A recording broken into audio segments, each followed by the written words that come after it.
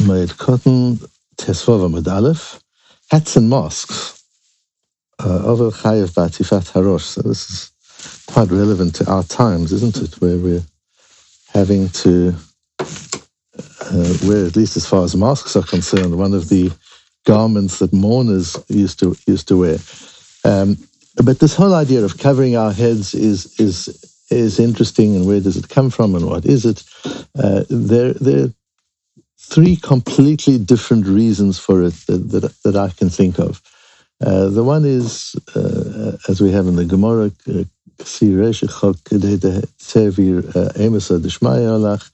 cover your head so that you'll have Yirat Shamayim. It reminds us that there's something on top of us. It reminds us that it keeps us focused on Yirat Shamayim.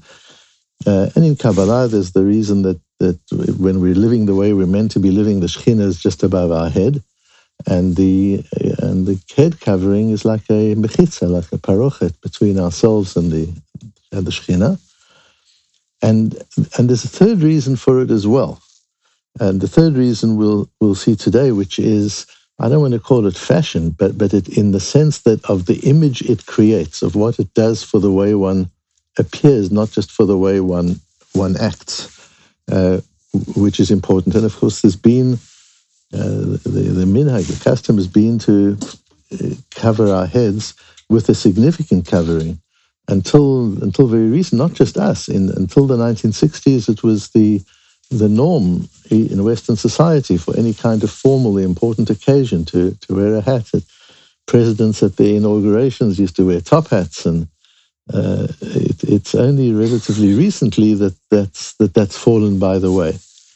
But wearing a hat, certainly in Europe, was what we did, and in the Sephardi countries as well, and cultures. They wore head coverings, turbans, and things and they were worn as I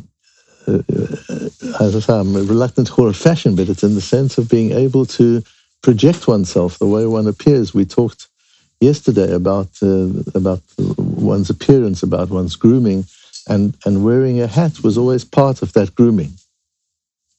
And we'll see a little bit where it comes from. And first we have to go through some psukim and some Tanakh just to understand. This Gemara is really interesting because it goes into some of the customs of an Ovel. How does an Ovel dress? What does an Ovel do?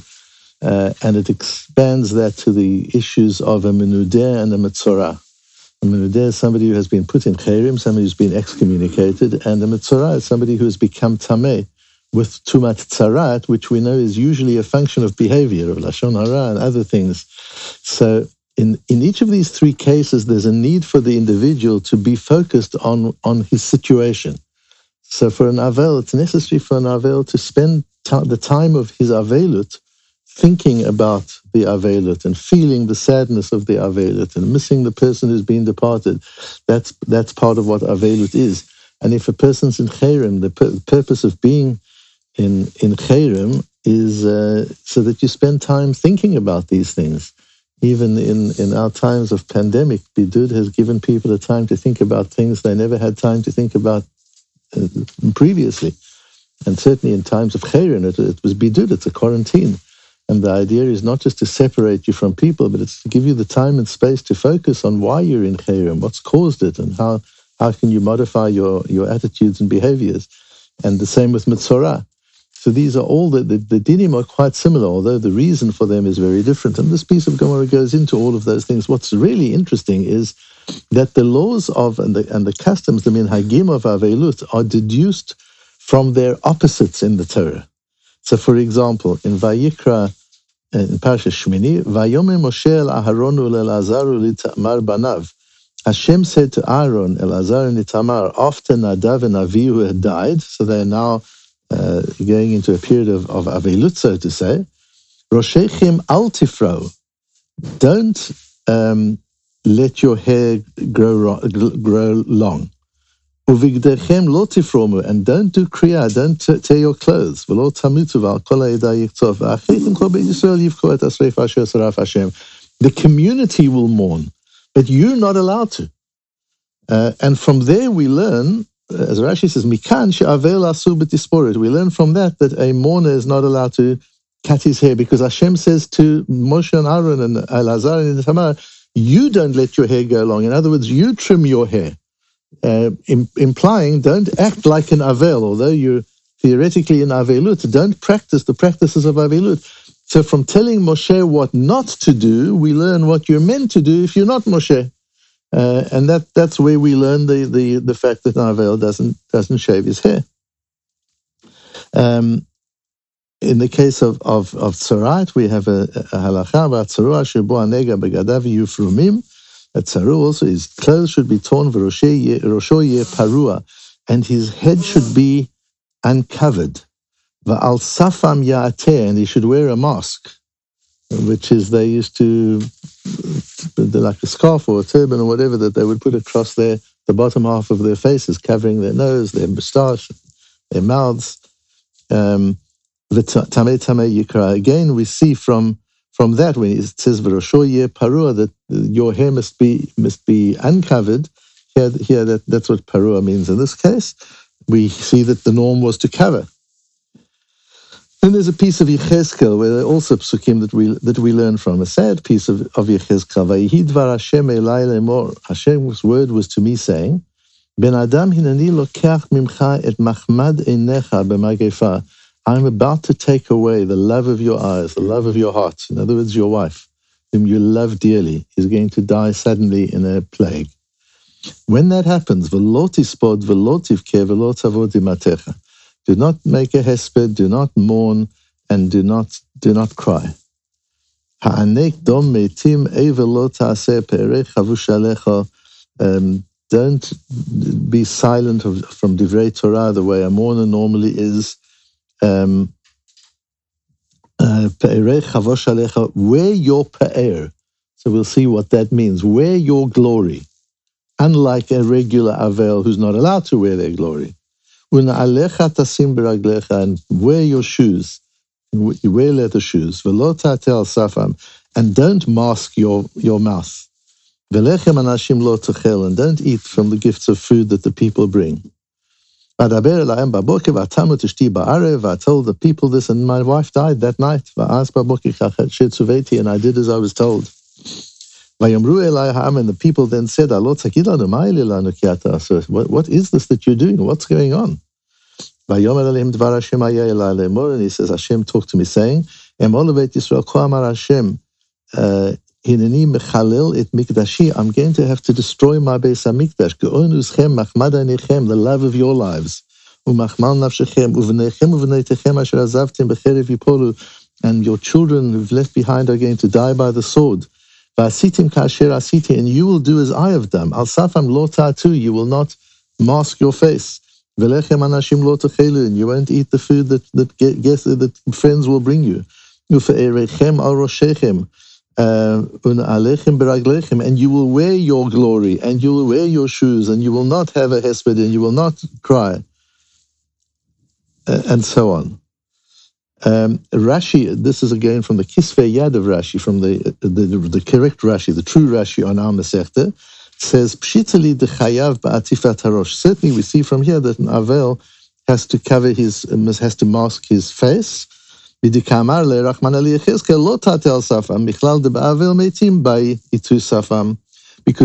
says to Yechezkel, you're not allowed to mask your face. So you see from there that a regular Avel does.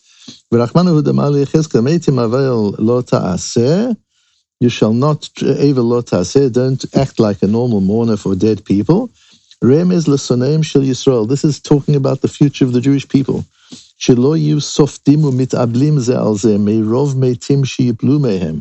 They won't mourn one another because there'll be so many people that have died. There'll be no mourning. Everybody will be in it together. And they won't be able to mourn properly, because you mourn when somebody can comfort you. But if everybody's in mourning, nobody's in mourning. Instead of mourning his friend, each one's going to say, thank God I'm alive. I've survived this so far. That's where the focus will be. There won't be any mourning. And in the time of the Churban Beis Hamikdash that happened, but we've seen it more recently. that people after the Holocaust kind of had to decide when will the Yortzeit be, and they didn't even know when it was. There was no time, there was no opportunity, and that was the nevuah that the Rebbeinu Shem was giving Yechezkel. The Metzudas David on Yechezkel talks about Pe'erech. What does this glory mean that he tells Yechezkel to wear? Hatkein alecha migbaot harosh shehu lepe'er lahader. Make sure to wear a hat. Make sure to wear a proper head covering, which is for Pe'er and Hadar, which is for glory and beauty. And the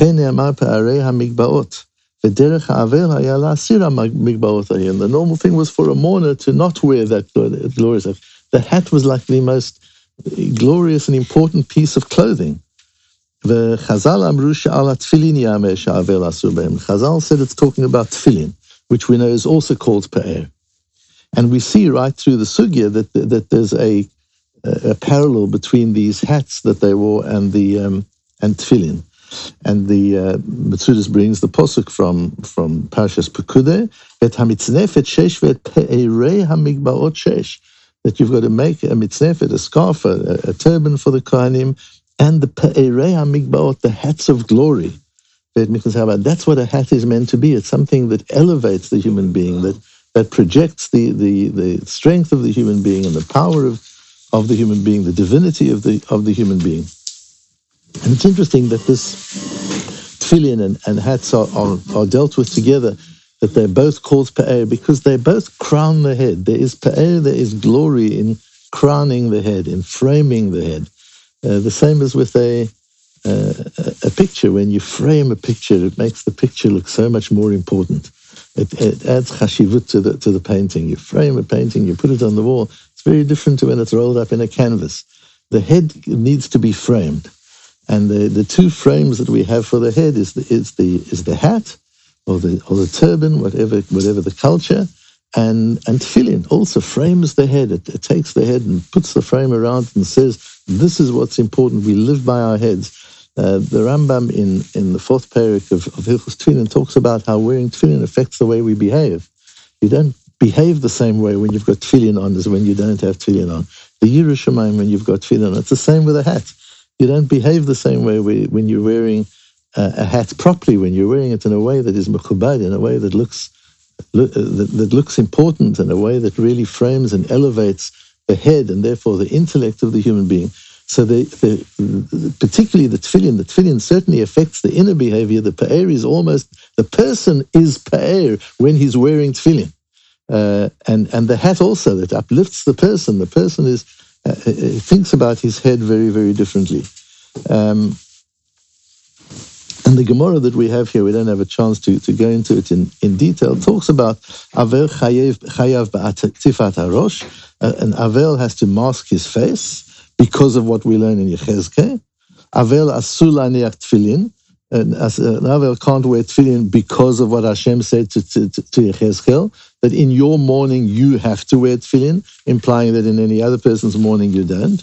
Then the Gemara goes into the question of Metzora. What about a person who has nega tzarat, who is tumah who's tameh with the tumah of tzarat? Does he have to wear tefillin, or is he allowed to wear tefillin? The Gemara goes into it.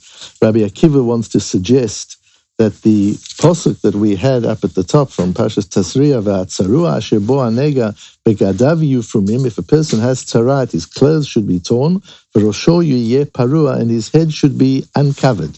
So the Gemara wants to say that parua there maybe means growing your hair, that you're not allowed to have a haircut. Rabbi Akiva says, no, it's talking about something external to you. Just as it's talking about clothing, so it's talking about an item of clothing. And the Gemara wants to say, Ma'alav tefillin. Doesn't Rabbi Akiva mean, therefore, that a tzarua, a person with tzarat, doesn't wear tefillin? Amar Rav Papa lo akumta v'sudra. Akumta v'sudra, says Rashi, is sheyeh rosho meguleh mekumta v'sudra aval tefillin meniach. He shouldn't wear a hat or a turban, but he certainly has to wear tefillin. And the first Rashi, Davashu chutz migufo af havaya. This is Rashi from our Rashi, the Rashi we have on the page. Hamurab rosh hashoye parua mashma meguleh. In this case, when the case of the tzarat, he's told his head should be uncovered. Kinyan diktiv v'fara et rosh haisha, as it says In the case of sotah, you shall uncover the hair of the woman.